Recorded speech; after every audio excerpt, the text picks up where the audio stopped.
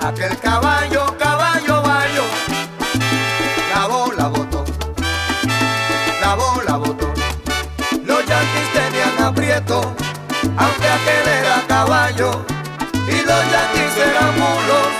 Leyeron el reglamento y con mucho disimulo llamaron al caballo bayo, caballo bayo, y el caballo llegó, y el caballo llegó.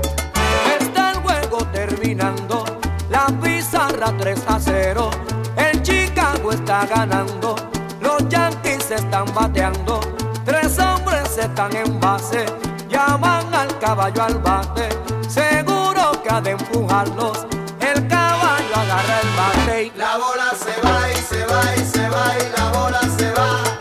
¡y! La bola se va y se va y se va y la bola se va. Anotando vienen todos, después del batazo inmenso. El caballo los contempla, pero no adelanta un paso. El manager dice ¡corre! Y el caballo no responde. Le pregunta ¿qué pasó? Que el caballo contestó: si yo corriera, Estaría en el hipódromo, oiga, si yo volara, estaría en el hipódromo, con un cuello y con herradura. estaría en el hipódromo, So caballo, caballo, estaría en el hipódromo. Caballo soy so,